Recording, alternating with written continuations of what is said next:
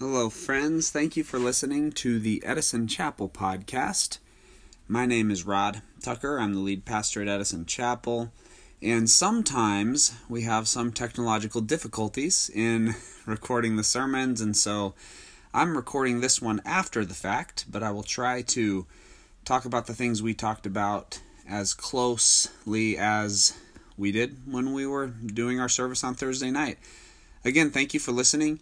For those of you who don't really know what Edison Chapel is, but who have somehow found this podcast, we are a church in Kalamazoo, Michigan, and our vision is to be a simple, sustainable church that empowers the neighborhood around us. That neighborhood is the Edison neighborhood, and there's a lot of reasons for why we want to do that. There's a lot of really big picture reasons for why we want to do that, but if you just jump online to edisonchapel.com, you can see what we're about, you can see what we're doing, and if you even want to partner with us in some way, you can join up and be a part of the movement we're trying to start. So, recently, we launched our first service, and that service went really well. We meet on Thursday nights at 6 p.m. at Tree of Life School, and we started a series titled Things That Matter, Things in the Bible That Matter. The first week, I talked about coats, and this week we are talking about bread through the Bible. So that's a little bit about us, but I will get started and take you through bread in the Bible. If you think about some of the beginning stages of this concept of bread, and I'm not going to go through every single time bread is mentioned, but I would like us to go back to the Old Testament and land in Egypt. The people of Israel had been enslaved by Egypt. They had been enslaved by the pharaohs. And the people that were in slavery by the time Moses arrived on the scene had been born into slavery. They didn't know any other way of life. And when you're born into slavery, you think like a slave, you act like a slave. Everything you do is predicated on the fact that you are a slave, and so it's very difficult to think differently or in any other way than a slave. And so you try to remember your old belief systems, and you try to pass the things down from the God of Israel that engaged with Abraham in a very relational way, but it's difficult when you are in service to the Pharaoh. The other thing that happens when you're born into slavery is that all of your needs are then met by your slave master. And there was a belief in Egypt that the Pharaoh was God. And so if the Pharaoh, who claims to be God, is meeting your needs, then your concept of God can get twisted very easily. And this had happened for the Israelites. So ultimately, the same people who were meeting their needs, giving them bread to eat, were the same people who were oppressing them and causing them to live as slaves. But God did something amazing with Israel. He brought Moses on the scene, and he reminded them that there is a relational God who loves them, not just a Pharaoh who wants to enslave them and say that he is God, but there's a God who loves them and wants to meet their needs through his kingdom and not through the empire that Pharaoh built. There's a big difference between God's kingdom and empire, especially when it comes to meeting our needs. And so the Red Sea parts, and miraculously Israel walks out into freedom, and they get out there into freedom, and they say, I wish we were back in Egypt where at least we had bread. Because in Egypt, they knew where their food was coming from. Although it was minimal, and although all of the bread was being hoarded by the Egyptians and that empire, they knew that their small rations would be given to them, and they knew where it was coming from. And sometimes to exist as a slave, but know where a little bit is coming from, might feel better than the potential of something much more free, where there could be much greater abundance. And so God meets Israel where they're at, and God drops manna from heaven.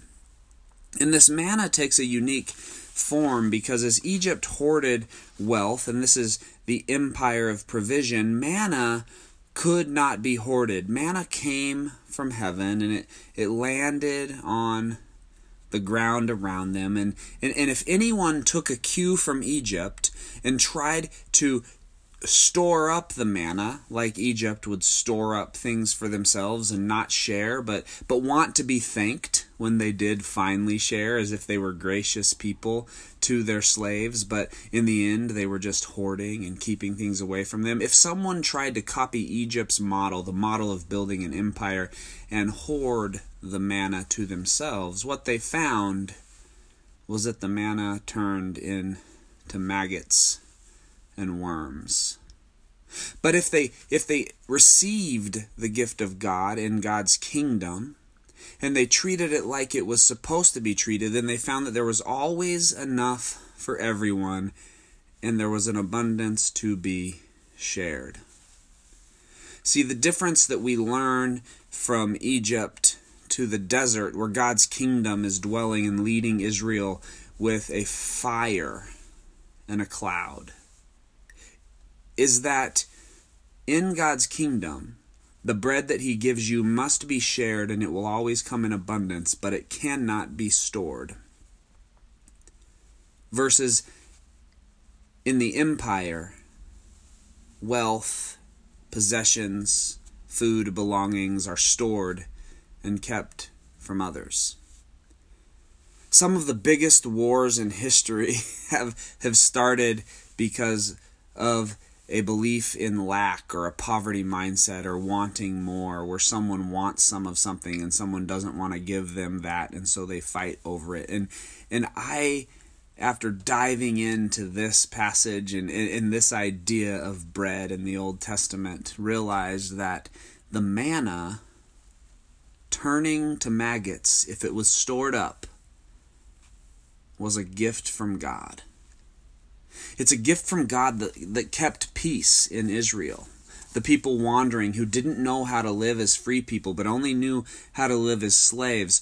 If God did not allow them to store up his provision, then there was no reason for them to hoard, to fight, to demand a king, and to take power over each other. And I think God does the same thing with us all the time. If we can live our life with an open hand, if we can receive the things of God's kingdom that he has for us and share them in their newness, not store them up and wait for them to get old and then believe that when we give our excess to the poor, we are somehow being the gospel to the poor. But instead, if we can realize that as God gives us abundance, we can immediately turn it around and share it like manna from heaven, we can find greater peace, greater joy, and greater love, something that exists in the heart of God and that God has for us. But oftentimes, for our own safety and for our own security, we want to store things up and we want to keep them from people, and then we start to believe that we need to protect those things that we've stored up from people who don't have the thing we stored, when all the while God has created the abundance that we have to be shared in its newness right away with those around us. Otherwise, it begins to smell, and people look at us, Jesus followers, and they say, they sure talk a big game, but they don't live what they say. They sure talk like they know what's right and how to live and what to believe, but their lifestyles are kind of smelly. It kind of smells like maggots. And so Israel moves through the desert and finds their way, and they build a city, and it's not long into them building a city that Rome takes over the world. And Caesar Augustus believed in the concept of Pax Romana, the peace of Rome, by the rule of Rome, where if we could get everyone to believe the same as us and live our way, then there would be peace in the world. I was reading on a theology curator, and it said that Caesar Augustus, celebrated as a hero after the strife of civil war, was considered the great source of peace for Rome. After defeating the enemies of Rome, he was celebrated as a great savior to the people who would have likely been hopeless, and had victory not been achieved, they would have been hopeless. The themes of freedom, justice, peace, and salvation permeated his reign, Whenever the great deeds of Augustus were proclaimed, they were presented with the Greek term evangelion, I hope I'm pronouncing that correctly, which is translated good news or gospel. And after Caesar Augustus died, his son, Caesar Augustus, was declared a god, just like the pharaohs of old. And you might hear statements in that day like, by the hand of Caesar you live and you die, or by the hand of Caesar you receive the bread of life. And so Jesus enters the scene as the true Son of God, and he stands before his people and he says, I am the bread of life. In John chapter 6, he says, I am the bread of life. Your ancestors ate the manna, but I'm the bread of life. And he reminds them of the I am, the one who, when Moses wanted to free them out of slavery, asked the Lord, they believe that Pharaoh is God, but who do I say sent me? And God says, say, I am sent you. And Jesus says, I am the same God who brought you out of Egypt and gave you the kingdom, bread of life. I am the bread of life. That is me. Friends, you don't have to trust in the empire. This is the journey of Israel. Will we trust in the empire, the government, the politics, the things around us to meet our needs? Will we store up our treasures on earth unto a point that we feel safe enough to retire and live the rest of our lives? Will we store up so much that those around us have less and those on the other side of the world are suffering? Will we store up so much in our own empires and trust in the empires around us that we fail to experience the kingdom of God and the generosity that comes with it? Because when I wake up in the morning in the desert as a child of Abraham who has been set free from slavery, and I see the manna resting on the ground, I can gather it up and give it to my neighbors and experience the joy of giving something that was never mine to those around me who need it just as much as I do. And in that moment, I can experience the generosity of the kingdom. And it's a supernatural experience, something that I could not have experienced unless God had given it to me to share. It's such a gift to step into sharing these supernatural, beautiful things with our neighbors and with those around the world. And we might think it's our excess, but it's not. It's God's abundance. And if we can treat it like God's abundance, then we will run out and gather it off the ground and share it with our neighbors and experience the love and joy and peace and patience and kindness and goodness and faithfulness and gentleness and self-control that comes with stepping into the kingdom. I remind you that Dallas Willard says we want to live the lives like they lived in Jesus' time, and we feel like it's not for us or we don't have the faith, and all the while God has given us some very tiny things to do that if we would just step into them and do them, we would be fast forwarded into the kingdom of God. Friends, when our faith is in empire, even if that empire is church, we learn to store up treasure, wealth, and bread on earth, and the world sees us as selfish and constipated because nothing is coming out into our communities. We become rich in minerals and resources and theology and love, but because we have no tributaries going out into the world, we are like the Dead Sea where nothing can live, not even us, because we've put our trust in empires.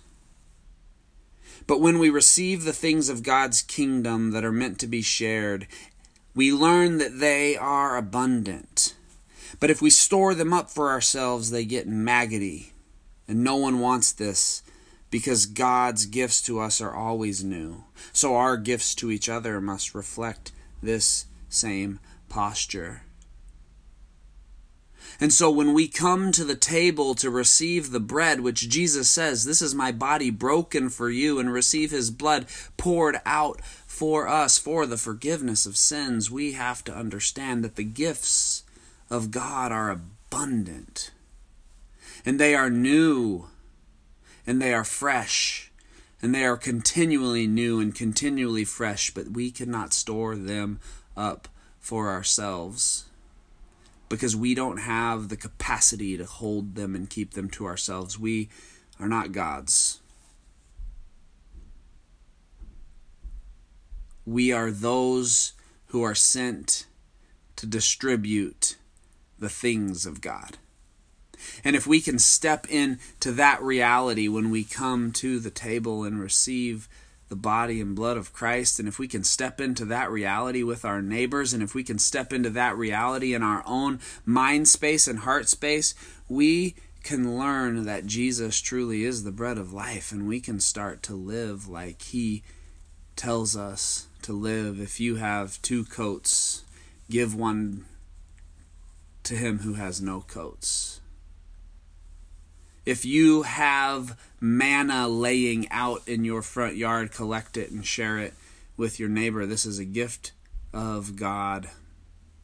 My son wanted to give his friend a present, but he didn't have anything to give his friend, and so we went to the store and I bought the present. And I gave it to my son, and with the most joy that he could possibly have, he took that gift to his friend and said, "I got this for you because you're my friend." And his friend's eyes lit up, and my son's eyes lit up, and they shared in the joy of what it means to give a gift that is from your Father to your neighbor. It was something that he could have never created.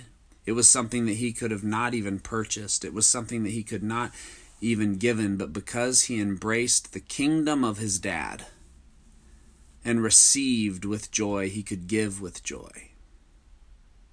And he knew that he couldn't hoard that thing for himself, because if he did, he would never be able to embrace the reality of who he truly is.